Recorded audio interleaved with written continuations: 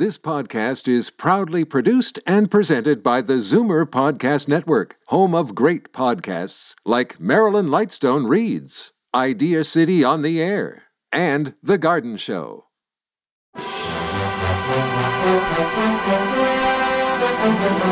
It's Zoomer Radio's Theater of the Mind with Frank Proctor.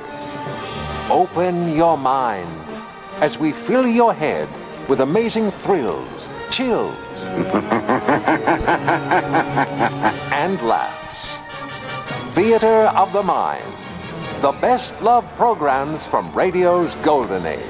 Only on Zoomer Radio. Now, here is your master storyteller, Frank Proctor. Well, thank you, and welcome to the show. Once again, we're up against the clock, so I'll take a seat at the back of the studio as we listen in to hear the hijinks provided by Charlie McCarthy as he teams up with his old pal Edgar Bergen with special guest chanteuse Hildegard.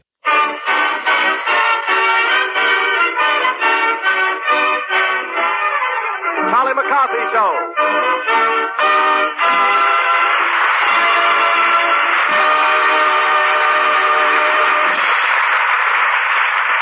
This is Ben Grauer, ladies and gentlemen, greeting you on behalf of Edgar Bergen, Charlie McCarthy, Ray Noble and his orchestra, Anita Gordon, Mortimer Snerd, Ursula Twing, and our very special guest for the evening, Hildegard. And here's Charlie McCarthy.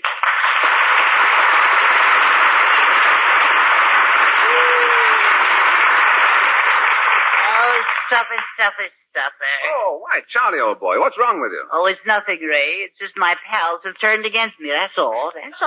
Yes, but what about Fred Allen? I'm through with him. Well, how about Edgar? Well, he's through with me. I'm Lord of Gopher's basement, I tell you. Oh, Charlie. I'm back up on the ground floor. Hello, Anita. I want to sing. Yes. Well, go ahead, my little nightingale. Anita Gordon, Charlie's 15-year-old singing discovery and 20th Century Park starlet, sings June is Bustin' Out All Over.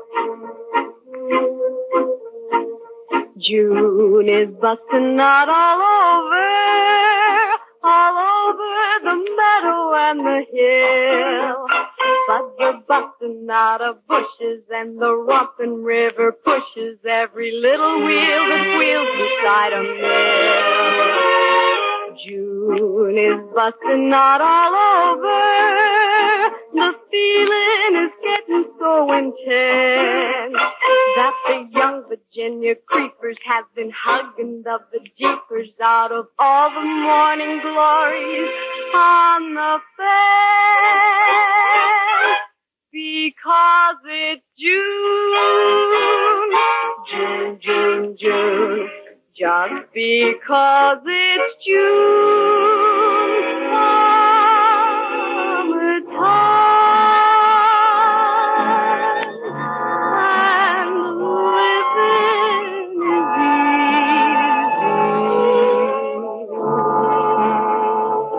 Fish are jumping, and the cotton is high.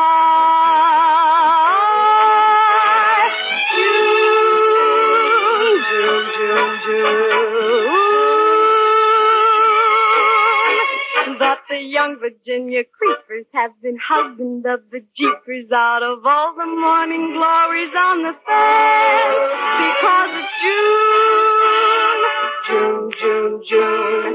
Just because it's June, June, June.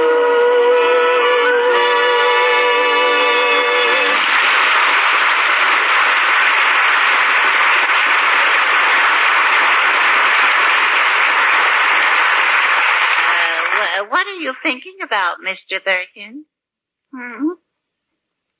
Are you asleep? No, Charlie, I was just thinking about you. Oh, yeah.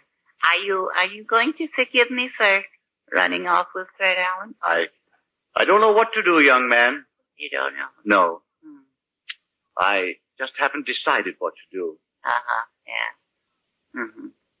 Well, I've certainly learned a lesson, Bergen. Yes. Yes, I have. Well, I now hope that you feel a greater sense of loyalty to me. Oh, yes, I do, sir. Now I know which side my bread is margarine on. Yes. Yes, Charlie, we must stand by each other. Yes, we must. Yes, we must help each other. Damon helped Pythias. Yes, he did that, yes. Watson helped Sherlock Holmes. Yes, sometimes the very littlest fellow can help the big fellow. Oh, he can. You've heard about the lion and the mouse, haven't you? No, sir, I haven't seen the papers lately. No, I know. I've been so upset, you know. Yeah. Well, it's a fable. Oh, well, I don't believe half what I read anyway. No. No, I mean, it happened a long time ago. Oh, Yes, it teaches a great lesson. It does. Yes. Oh, won't you please, sir, tell it in your own inimitable way? Yes. Let those pearls of wisdom drop from your ever-moving lips.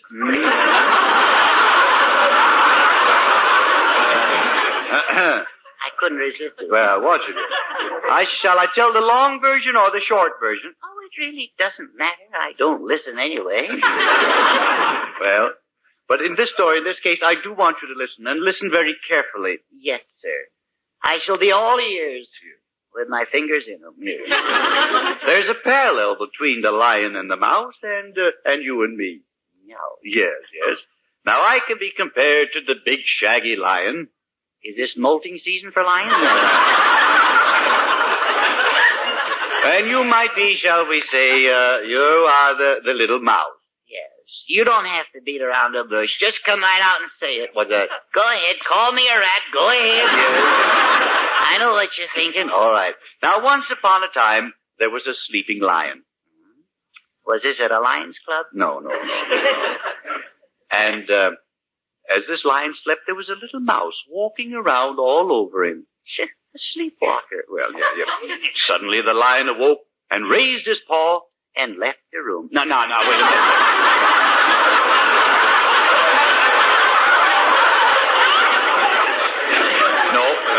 And he caught the mouse under his paw, and then he opened his terrifying jaws to eat the mouse.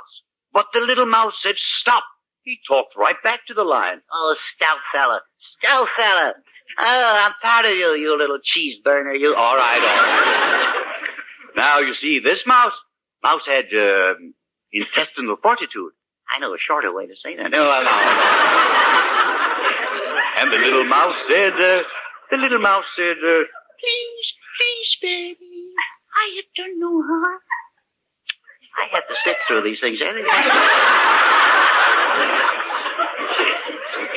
That mouse had a lovely squeaking voice, didn't it? Yeah, thank you. Bergen, did anyone ever tell you that you have a very fascinating way of telling a story? Well, as a matter of fact, they have, yes. They have. Yes, oh, yes. Well, they lied. Oh, And so the lion answered this little mouse. He says, "Why shouldn't I eat you now?" And the little mouse said, "Because there's no R in mouse." "No, please." "I'm out of season." "No, please." No. So the mouse said, "Perhaps someday I can help you, Mr. Lion." And the lion was so amused that he laughed and he laughed and he let the mouse go. He laughed himself right out of the mouse burger, didn't he? Yes. And now comes the exciting part of the story. Well, just stop jumping up and down and tell it. All right. And then came the fateful day. A most terrible thing happened.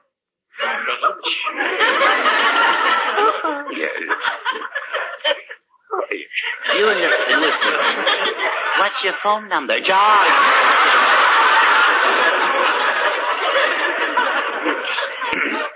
And you see, there were some lion hunters walking through the forest.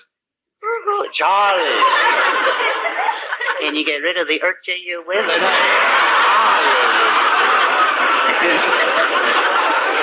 Yes. Oh, you're getting away from the story. But not far enough. All right. So these hunters caught this lion in a great big rope trap. They did? Yes. And the little mouse happened by.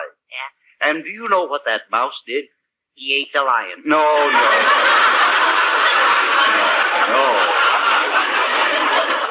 Well, I can be wrong, I'll admit it. What did the little mouse do? Well, I'll tell you here. The little mouse, he saw these ropes there, and he sprang at these ropes, and he started to gnaw and gnaw and gnaw. No. Yes, sir, the little insignificant mouse freed the mighty king of the beasts. Well, I'll be darned. Yeah. Now, what is the moral of this fable? Well, there's the moral there. Yes, there is. And I know you got it. Well, I'm working on it, yes. The moral is... it pays to have a friend... That's right. ...who gnaws the rope. No.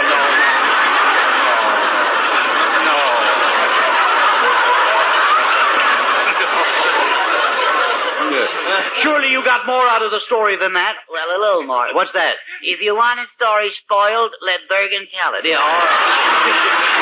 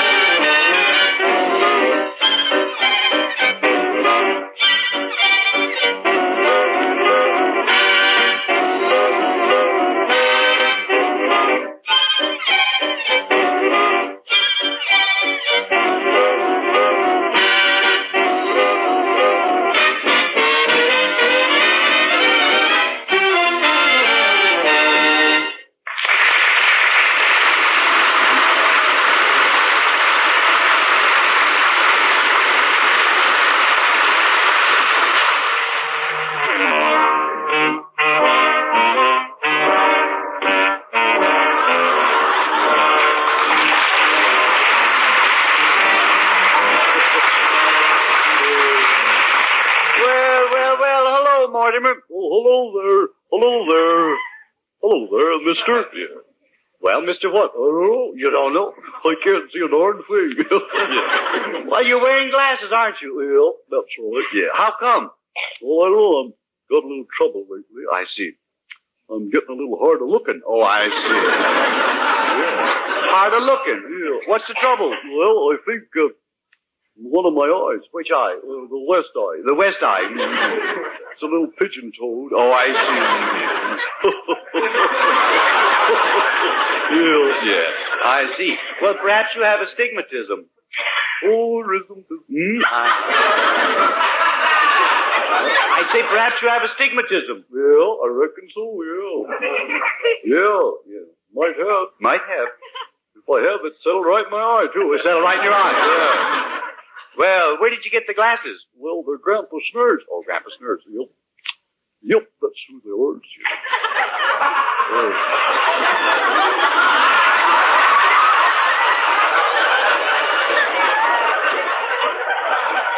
You find a lot of smart Alex in New York, don't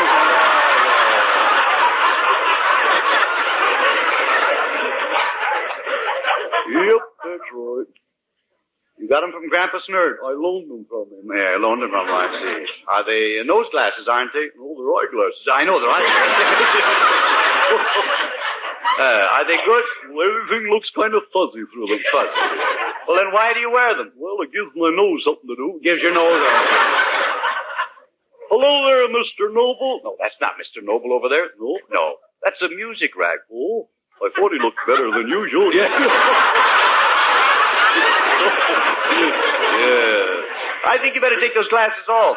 Yeah, I'm afraid my eyes might catch cold. Oh, no. I don't think you need glasses at all. Well, maybe not, but you know, I kind of look extinguished wearing these spectrum barnacles. No. I mean, no, pecker and barnacles. No. Corn speckled obstacles. No. Corn slaggle skepticals. No. Well, that's as far as I take it. Yeah. You know, I'll tell you something that's very good for the eyes. What's that? Vitamin A. Yes. Yes. Vitamin? Yes. Is that a small A or a big A? Well, it's just as a matter of fact, vitamins are just very good for growing children. Well, I don't want to grow children. No, I know.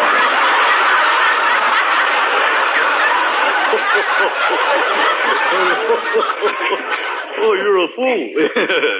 How can you be so stupid? Oh, I don't know. But it sure's a wonderful feeling. I imagine so.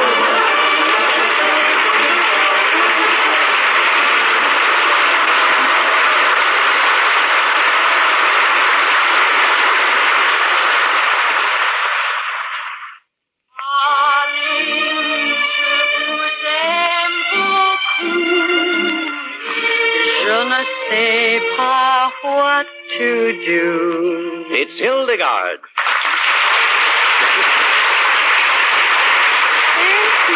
Thank you. Hello, Edgar. It's quite a thrill to see you again. Well, if you want to see a real thrill, look over here. Oh, so you're Charlie. Uh-huh, yeah. And you're really and truly Hildegard? Oh, may we? We might. Hildegard, why do you only have one name? Charlie, please. Now, you mustn't ask such personal questions. Wait till you hear the next one. What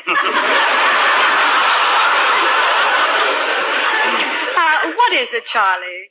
Well, there's something so interesting about your voice. It puzzles me. Oh, I'm a chanteuse. Oh, no. Well, I knew you were from the continent. Now, when I was traveling in Chantusia... Charlie, vous êtes quelque chose formidable. That's Milwaukee French. Yes. Oh, I bet you and Edgar get along terribly well together, don't you? Well, at least terribly. What does he mean, Edgar? Well, I think Charlie can explain how loyal we are to each other, can't you? Yes, I'll leave you two alone. Charlie, tell Hildegard what's the matter.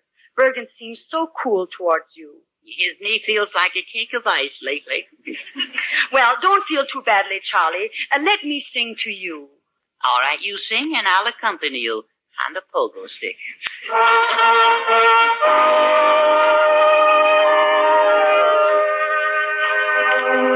Ladies and gentlemen, I would like to sing a beautiful French ballad which became a favorite with the boys overseas.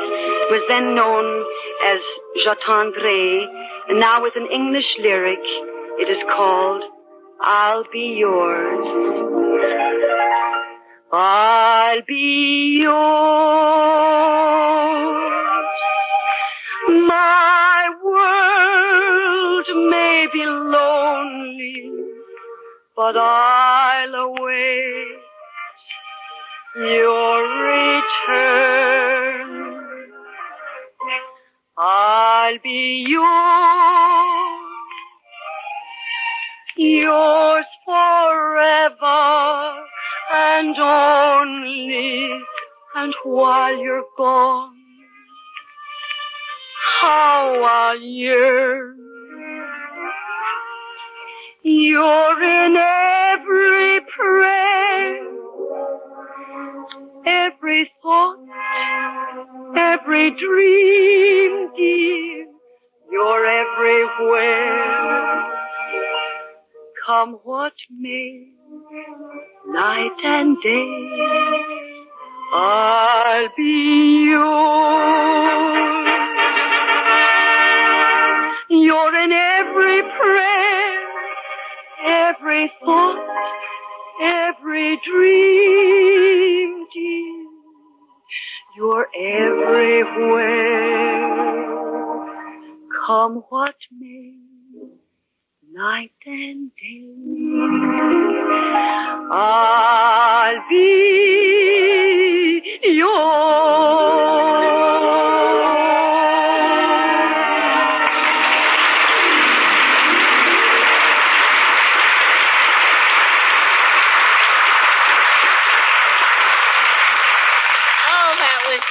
that's lovely, Hildegard. I feel better now. Oh, I'm glad. But I know how you can make Edgar feel better. Yeah. You know how? Why don't you buy him a little present? Yeah, well, what would you suggest? A monogrammed hot water bottle or something? Oh, be serious, Charles. Get him something really nice. Yeah, but my piggy bank is suffering from malnutrition or something. Well, in that case, get him something inexpensive in a fancy box. Yeah. Yeah, not funny, fancy. No. Oh, I know just the place where you can purchase it. It's on Fifth Avenue in a very swanky shop. But Bergen doesn't wear a swanky top. Well, how will we get there? We'll let Ray Noble's music send us.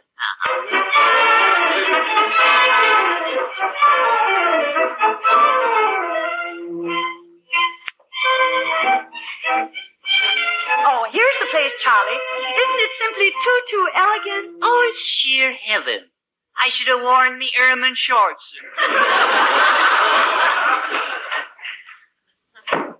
Good afternoon. You are now within the cloistered walls of Grower, Wimple, and Dinkleberry. What position do you play, Bud? I am Benjamin Grower. Do you have an appointment? No, I don't. But I have an uncle in Kentucky that races ducks. Now, look here, that's neither here nor there. Oh, you're quite right. That's Kentucky. Oh, really? Now, well, the more expensive things are in the front of the store. They get cheaper as you go towards the back. Would you mind showing us something in the alley? Look here, just how much money do you intend to spend? I was planning on using box tops.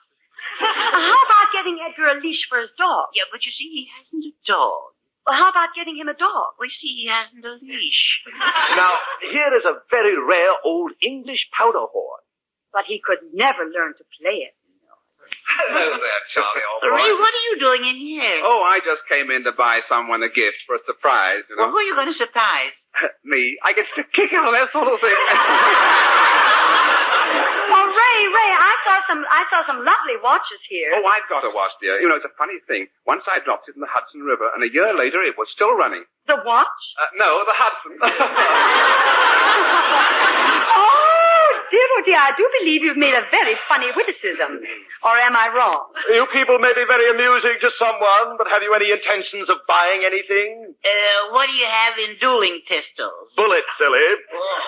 Here's a pair right here. Now, if you observe, these were owned by the umbrella bearer of the Maharaja of Downpour. How much are these pistols? These pistols? Yes. $200.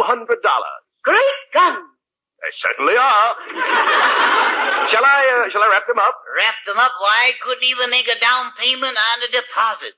Well, in that case, you'll have to talk to our credit manager. Oh, credit! Coming, Daddy, coming. These people want to open an account.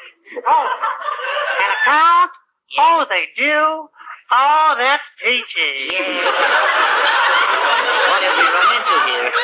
Well, friends, my name is Ursel Twing. Ursel Twing, that's right. And I'm head of the credit department, and, well, no, I'm not exactly head of it either because, well, yes, I am, too, because the regular head is on vacation now. You mean you have two heads? No. Oh, yeah. No, I do not mean that. What I mean is that I am credit manager of this particular store, and, well, it isn't exactly a particular store either because anyone can trade here, and very few do.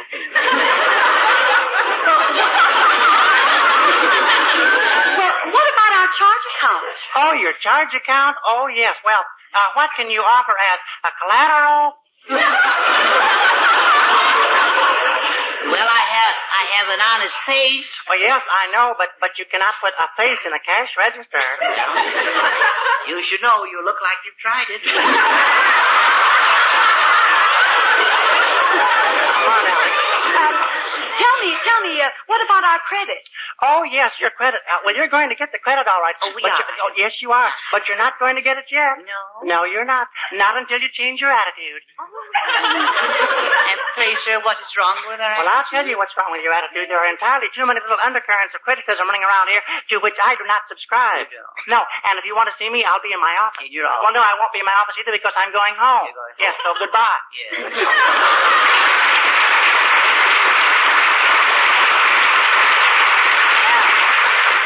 Looks like we don't get to Pista's, do we? Wait a minute, Charlie. Perhaps I'd be interested. May I see one of them? Oh, be careful, Ray. You may shoot someone. Oh, don't be silly, my dear. I'm holding my finger over the muzzle. I take care of that. Tell me, Ray, I'll bet you're fond of hunting, aren't you? Oh, hunting? Oh, rather, yes. I simply must tell you about the time that I was shooting at Lord Loverduck's county seat. And did you hit it? Well, oh, yes, I don't miss on that, you know. I was aiming the weapon just like this.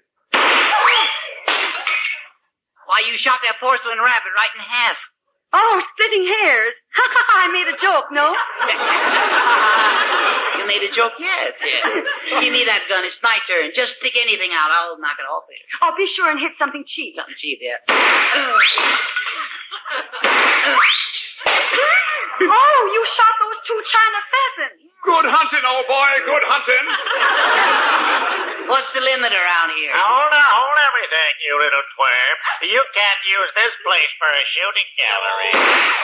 Oh, my goodness, you've shot Mr. Dinkleberry. Oh, I'm sorry. I thought it was Fred Allen.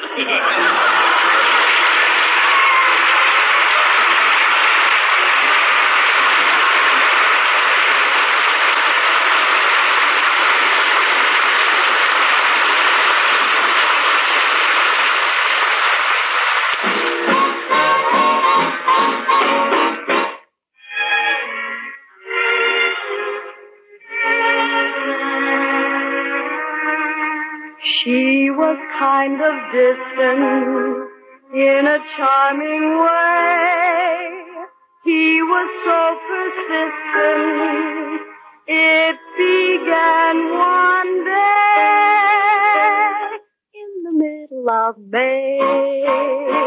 He met a gal named June, took her out in July, and neath an August moon, and all through step, he kept admiring her charm, and all through up, they were locked in each other's arms. From November to Jan, the runaround began.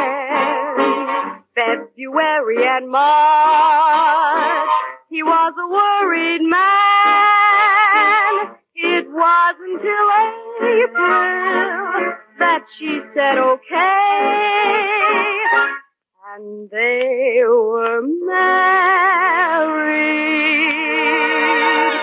in the middle of May.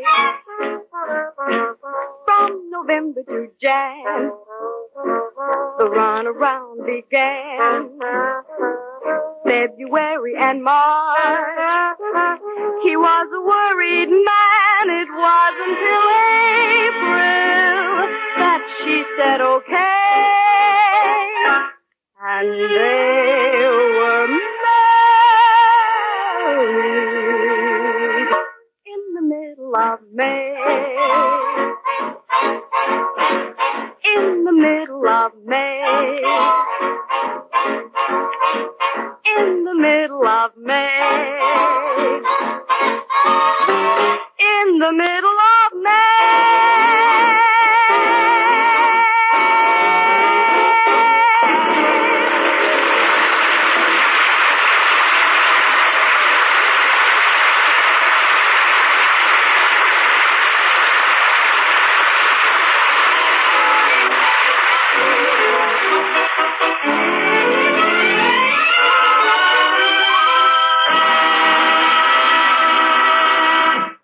Charles. Almost time to listen to Fred Allen. Fred Allen. Tree, pardon me. Why should I listen to him on the air? He won't even talk to me in person. Well, after all, Charlie. No, be fair, Charlie. And you're entitled to 10% according to law. Yeah, well, that's what is that so? Yes, according to law, boy. Well, what law says so? What law? Very oldest legal authority. Hey, quote me, man. Quote me. Blackstone, Curbstone, Gallstone, and Pebble. Oh. They ought to know. But Alan won't even see me. He shuts the door in my face. No, but he'll see me, Charlie. I'll go over there right now and tell him you're thinking of bringing suit. Say, that's a good idea. Yeah, you give it to him, dear. And you tell him if he doesn't pay me, I'll slap him across the face with a subpoena. That's what All right, Charlie. Yeah. And if he gets belligerent, old boy, I'll jolly well mow him, so help me. I'll clip him down or whatever it is you can't say.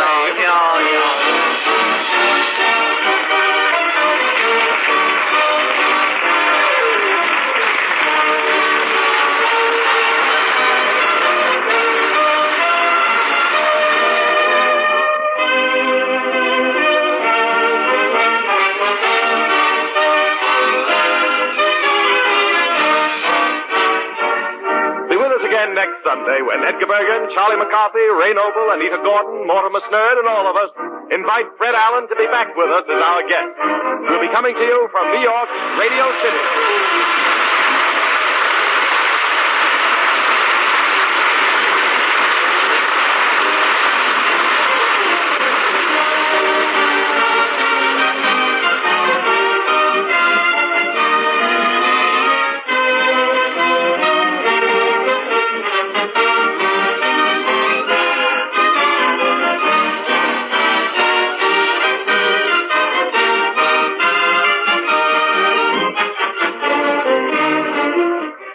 Stay tuned for Escape, next on Theater of the Mind. Time now for Escape and the episode 7 Hours to Freedom, which aired in 1951. You, finding life rather dull, dreaming again of exotic places, wishing you were somewhere else, we offer you Escape.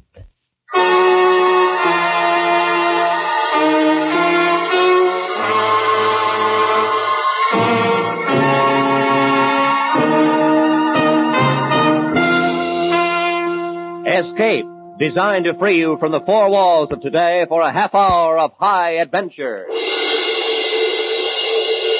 Escape with us now to a small fishing boat off the California coast and a night of terror and death at the hands of a brilliant madman as Bud A. Nelson tells it in his exciting story, 7 Hours to Freedom.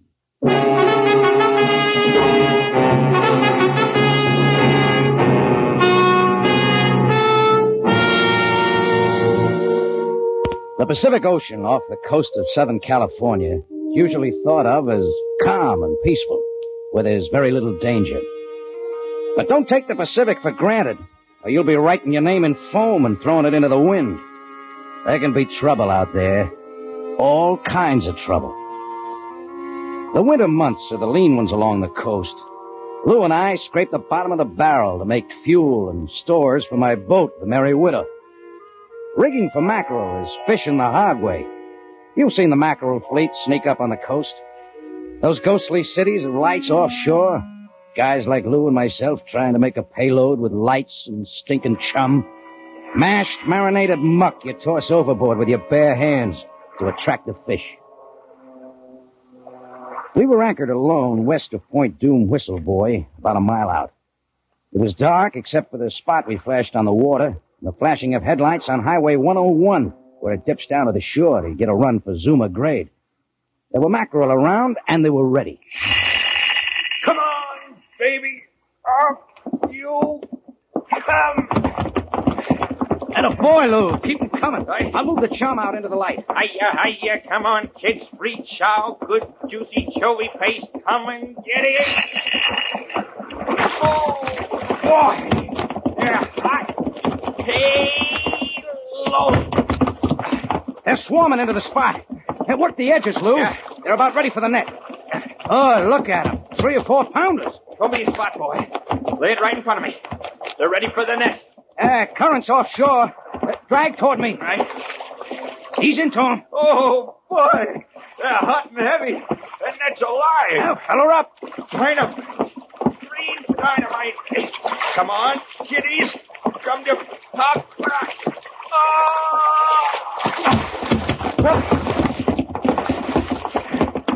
Beauties. Good boy, Lou. Keep them coming. Swamp us.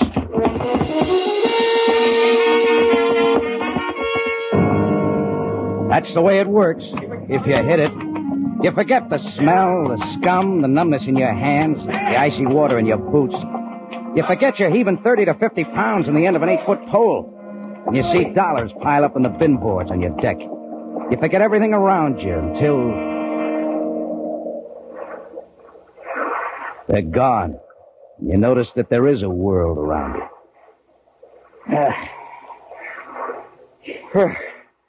There they go.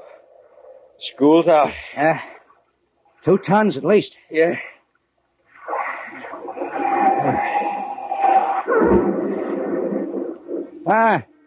Looks like another wreck on Zuma Grade. Yeah. Look at the headlights. People just can't pass up an accident. Must be a pretty bad one. I'll take a boat any day. Hey, let's get out of here. We can make it back in time for chow. Yeah. 6 fried eggs, seasoned with Tabasco sauce, bowl of chili, and a pot of black coffee. Sounds good to me. Boy, that stuff sure gets cold. Yeah. Get the anchor. Let's get out of here. Fire up. I'm for it.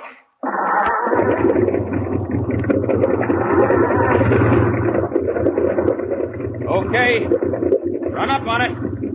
Dead ahead.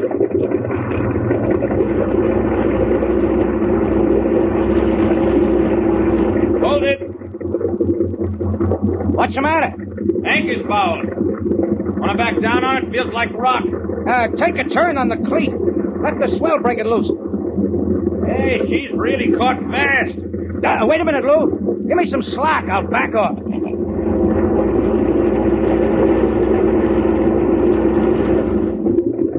What's wrong? I don't know. Come here. What's up? Look. Company. Yeah. What the devil are those guys doing out here in a little rowboat at this hour? They're either drunk or crazy. They're sport fishermen. So I don't see any tackle. Ahoy there! Wait! Please wait! Oh, they're in trouble. Look. Guy in the stern. Hunched over. Hey, get the boat hook, Lou. I'll rig a fender. That tide's doing more good than the oars are. These boys aren't seamen. Nah. Watch the roll when he pulls you alongside. You in the bow. Catch the rack. Hold yourself over. Hold it on, Jake! We have an injured man here. Lend a hand. Yeah, sure. Cal, get aboard. Ellis, help Stacy. Help him. Ed, wait. Give me your hand. Thank you. Now, my injured friend. You in a skiff. Yeah. Hand him to me. Yeah. Right here. Lift him as high as you can. Now, slip your hand out. Okay. There. Got him. Now, Lou, open the hatch to the cabin. Right.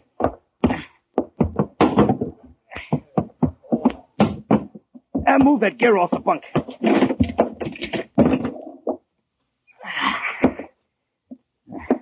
Unfortunate thing. Very unfortunate. Now, hand me the first aid kit. On the bulkhead behind you. Completely unnecessary. Efficient shooting, wouldn't you say? Perilously near the heart. Yeah. Fatally near. Here, put the kit back. It's too late. How'd this happen? Loaded gun. Yes. Loaded gun in expert hands. This may be pretty funny to you, mister, but I don't think it'll go over very big with the police. The police? No, I suppose not. Poor Stacy. His fourth and final loss. Look, mister, what's the story? Oh, that's right. You came in at the end. But first... What's a gun for? Your protection. And mine. Forgive me, young man, for pointing this at you. I use it only to establish command. Outside. Go on.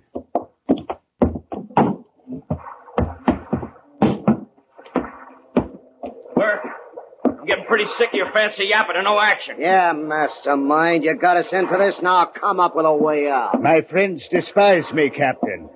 Look at them. Young Ellis. Shut up, Burke. I warned you. He's a coward, a thief, and a murderer who fancies himself equal to any known knife artist. You know I'll kill you, don't you, Burke? If it's the last thing I do, I'll cut that fat off of you. It will be the last thing you do, Ellis. And Dowd there. He killed 2 men, wasn't it, Dowd? 2 defenseless men. Feed on, you greasy slob. You're digging your grave with your tongue. And Stacy. Poor dead Stacy. Keep talking, Burke. Keep flapping your big mouth while the law sets up another trap. Why don't we get rid of these 2 punks and get moving? Yeah, give me that gun, Burke. You ain't got the guts to do nothing. You're all talk. Give me that gun. Stay right where you are, Ellis. You too, Dowd. I supplied the intelligence that saw us this far, and I really don't need you anymore. Sit down. Both of you sit down right by that tank. Yellow, Burke. Plain dirty yellow. Make me sit down. Go on, Burke. Make me sit down. I don't want to have to fire this gun. Sound carries over water. Talk big, Burke, while you've got the gun. The only gun, Dowd. That highway is swarming with police cars now. They're saying dead or alive. The choice is up to you. Make one move toward me or these fishermen, and I make the choice. You make that choice. You chose to lead us into a trap because you didn't have the guts to shoot a measly highway cop. You got Stacy shot. You wrecked the car. Then you nearly drowned us in that leaky rowboat. You can thank me in that leaky rowboat that you're alive right now. I feel very kindly toward that rowboat. Pull it aboard. Go on, pull it aboard. You 2 may need it. One false move and you'll find yourselves adrift. Captain, get the anchor up.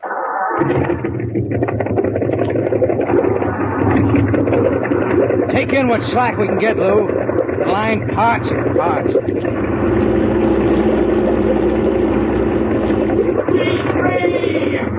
You will set your course by this pistol, Captain. Our destination is Mexico. Look, Burke, A word of warning, Captain. I seem to stand low. These fools I took through prison walls have turned against me. But I still have a pistol. How far is the international border? 7, 8 hours. I prefer 7. 7 hours to freedom. My freedom. And 7 hours for us to consider your fate.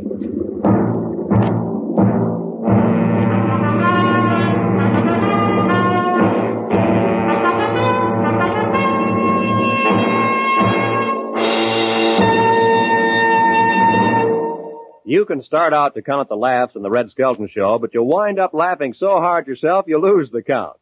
No question about it, Red Skelton is a very funny man with a very funny show. And this fall you hear Red Skelton every Sunday evening on CBS. Rated a top comedian, Skelton has a special form of humor, a unique brand of madcap hilarity that leaves him gasping. You'll have a grand time. It's entertainment at its best. Be sure to listen to The Red Skelton Show every Sunday evening over most of these same CBS stations. And now, we return you to Escape.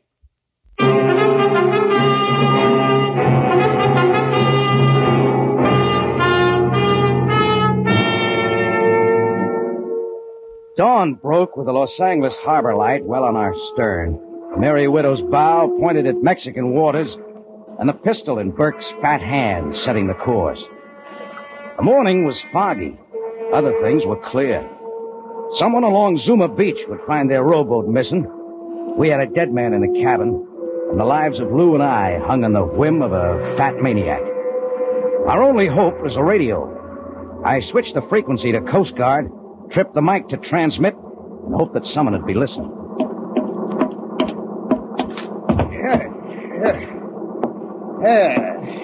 It's more pleasant up here on the bridge, Captain. The cabin is somewhat stuffy. What's your master plan for the body? Loathsome things, dead man. Much as I'd like to dispose of it, we can't risk cluttering our trail. Let us hope there will be no more. There needn't be, you know, if you cooperate. Yeah. Yeah, the Merry Widow's at your disposal, Mr. Burt. As long as you hold that gun on the crew, there's no choice but to take you to Mexico. We don't have too far to go. We're just about due west of Long Beach, making 18 knots. You are unduly nervous, Captain. Is it the pistol? Look at our friends huddled together down there in the stern.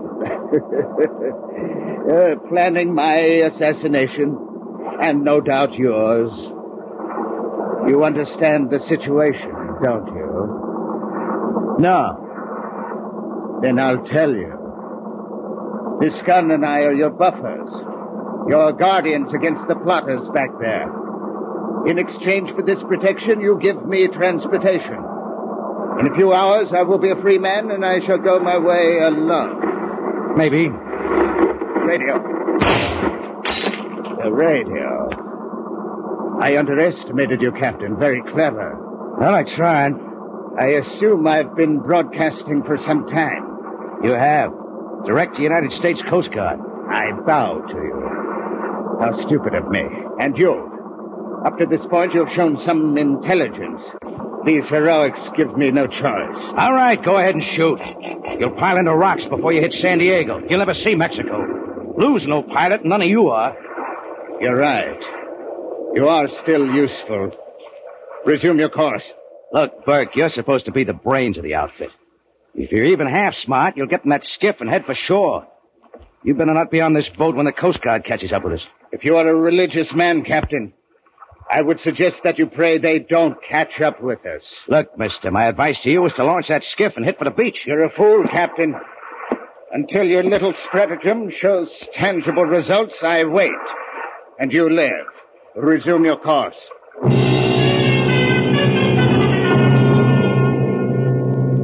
Newport Harbor bore off our bow, swung a beam, and slid past the stern. With it went my hopes of help from the Coast Guard out of Newport. No more stations now until San Diego. At the foot of San Clemente's red tile roofs, I saw a Santa Fe streamliner rushing north towards Los Angeles. I wished I was on it and headed in the same direction. How far are we from the border, Captain? 5, 6 hours. Good. If the Coast Guard heard your radio, they don't seem to be rushing to your rescue. Take another look, Burke. Dead ahead and bearing down. Hold your course. Don't try to attract them or you die right where you stand. You, Lou! Yeah? Stay where you are. Hold your course, Captain. Mister, that's a Coast Guard picket boat. They got guns. Ellis, down. Stand up and wave. Make it look friendly. Don't overdo it. You, Captain, wave too. Wave, wave.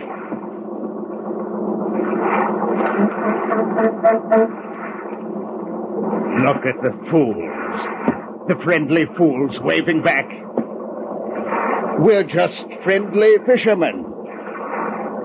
They didn't even cut their speed. Two herringbone wakes met, merged playfully, overlapped, and faded. With them went my hopes of help from outside. Our only chance now was to get Burke's gun. The fish knives. But they were back on the cleaning chute, neatly racked. I turned to look. Gone. 3 knives gone. My hand rested on the clutch lever, cast bronze, complete with grip and detachable. I had to get that gun. I tripped the key that locked the lever and... Come here! I want to talk to you. Got a deal. I've been expecting this. They're ready to cooperate. You, Lou, down the ladder. Just in case our good captain entertains any rash notions. You will be our hostage. Go ahead. Happy to oblige.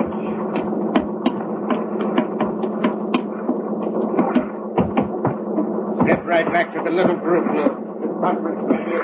I watched helplessly while Lou led the way aft where 2 criminals sat, backs to the bait tank. They rose as Burke lurched toward them against every roll and pitch of the boat. Ellis suddenly stepped between Lou and Burke. The pistol roared harmlessly. Burke slumped balloon-like as Dowd tore the pistol from his hand. Ellis, knife in hand, kept slashing. Enough, fellas! Lay off! No. Lay off, I said! Give me that knife! Give me it! Said I cut him, the fat slob. He didn't believe me, eh? Look at him. Look. Blood and blubber. Come on, Lou. Up that ladder there to your buddy. Go on. Yes, sir.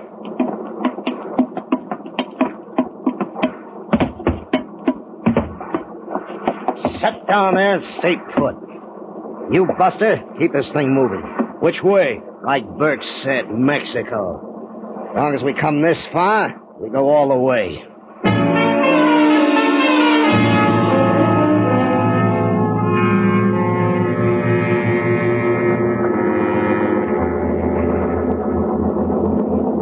Move in. Drive in closer to shore. How close? I'll tell you how close. Hey, now, wait a minute. I'll pick out a spot to beach the skiff. Then we'll move back outside the 3-mile limit until dark, so that Mexican patrols can't find us. Ain't that nice? In the dark, I move in as close to shore as I can, and you go ashore in the skiff, and I head back up the coast. Just like that, huh? Well, Buster, you better pick a good spot to make a landing, because you're going in with us. Going in with you? What about this boat? Leave it and the Mexican authorities. You're gonna drive this boat right up on the beach, that's what, right up on the beach. Wreck it? Look, Dowd, we draw close to 10 feet of water. We'll ground a city block offshore. So what? I can swim. Got nothing to worry about. You ain't gonna need this tub no more. Look, Dowd. If we beach this boat, we mark the spot where you go ashore. But put in by skiff and you won't attract any attention. My radio's shot. It's 2 hours run back to San Diego. I can't holler anything that'll hurt you. It ain't 2 hours to Mexican cops. I can't go to Mexican cops. I haven't got a clearance. I'm not going to put into a Mexican port and have my boat impounded, am I? I told you how it's going to be. As soon as the Mexican authorities find this boat with bodies on board, they'll know you boys are over the border and how you got there. Well, maybe you got something. Now, I'll talk it over with Ellis. Don't try no...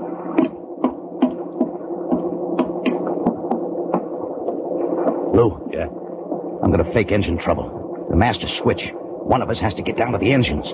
The short hose on the manifold cooling system. Port engine side, saltwater intake. Yeah? It's our only chance. Disconnect it. Foul the bilge pump screen. Flood the bilges? Yeah. We risk fire, but it's our only chance to frighten them guys into the skiff. Cut it. He's coming back. That's the way it's going to be. How? Like I said first. Pile it on a beach. Now let's go. Oh, okay. What's the matter? Are you okay up there, Dowd? Well, no. Just quit. We've been beating these engines. She's hot. Get it going. I'll have to get at the engines down below. No, you don't. Step on the starter. Come on, try it. It's hot, I tell you. 180 degrees. Now, look for yourself. It's 40 degrees too hot. What does that mean? Means I gotta... No, you don't. Lou, you know what to do? Yeah. Yeah, I know. Check the oil filter first, and the screen ahead of the pump. Wait a minute, you. Okay. Try it again first. Go on.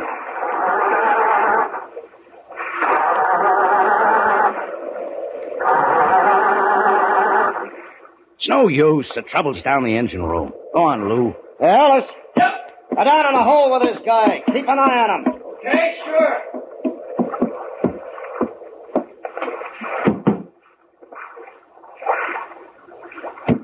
Come on. Come on, you hurry it up down there. Tell him to try it now. I found the trouble. Tell him it's fixed. Hey, try it now, he says.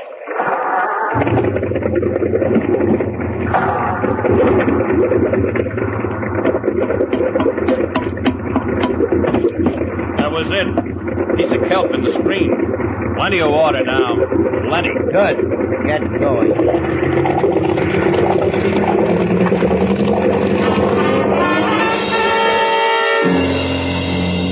Plenty of water. All the salt water that should be flowing through the water jackets of 2 big exhaust pipes pouring into the bilges. And 2 red-hot manifolds absorbing all the heat of the 2 big engines. I took a sight on the hull. Chine line 2 feet above water. Bilge pump sucking nothing but air. 10 minutes, riding 6 inches lower. Half hour, 1 foot down. 3/4 of an hour, 18 inches lower. Water would be climbing up to drown out the batteries. Exhaust pipes, white hot. I yanked the release on the CO2 system. White clouds sizzled up from below. Fire! Fire, we're sinking! Bilge is in water! Bilge fast, we're going down! What do we do, Captain? Get the skiff over the side before she explodes. Fire extinguisher, Lou. Cover me, I'm going below. Get the skiff over. Don't stand there, Dow. Push it over the rail! We're getting Ellis! Quick, get out of here! Wait! Jeff's down below! Wait! You can't leave us here to sing! Come on, suckers!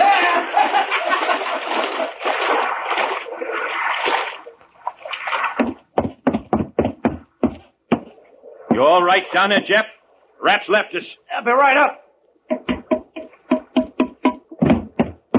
Phew. We nearly overdid it. Wood was smoldering. You're telling me. Battery's wet? Inch to go. Oof. Boy, that manifold was hot. Nearly didn't make it. Look at our friends beat water. Yeah, this proves the story about rats and sinking ships. Yeah, come on, Lou. Up on the bridge.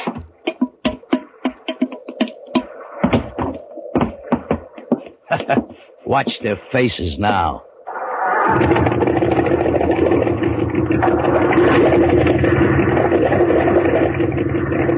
Hey, did you drop the bilge pump back in the well? No, we need that water in the bilges. Boy, we throw a wake like a little Queen Mary.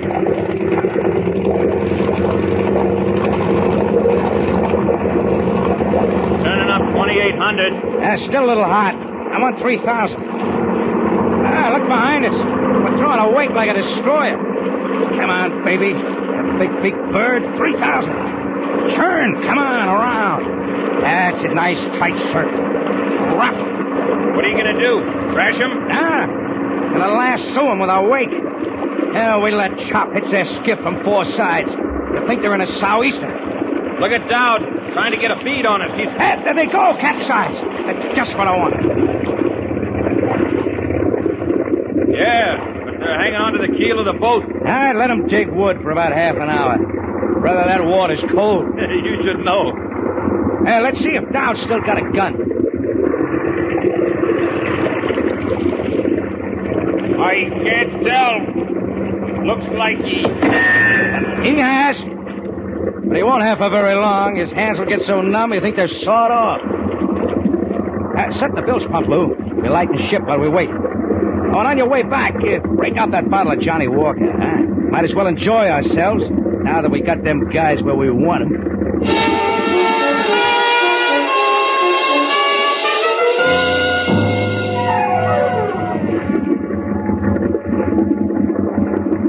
I wonder about prices, Lou.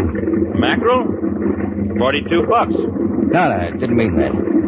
I meant bounty. Reward. The state of California owes us quite a little dough. Mileage, 2 ton of spoiled mackerel, 1 radio transmitter, and 4 escaped convicts. 2 of them on ice. Well, get the boat hook, Lou.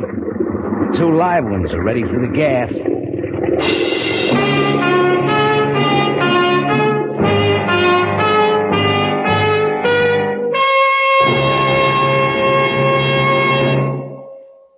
Escape is produced and directed by Norman MacDonald. Today we have brought you 7 Hours to Freedom by Bud A. Nelson, with Jack Moyle starred as Jeff. Featured in the cast were Stan Waxman, Jack Crucian, Barney Phillips, and Lou Krugman. The special music for Escape was arranged and played by Ivan Ditmars.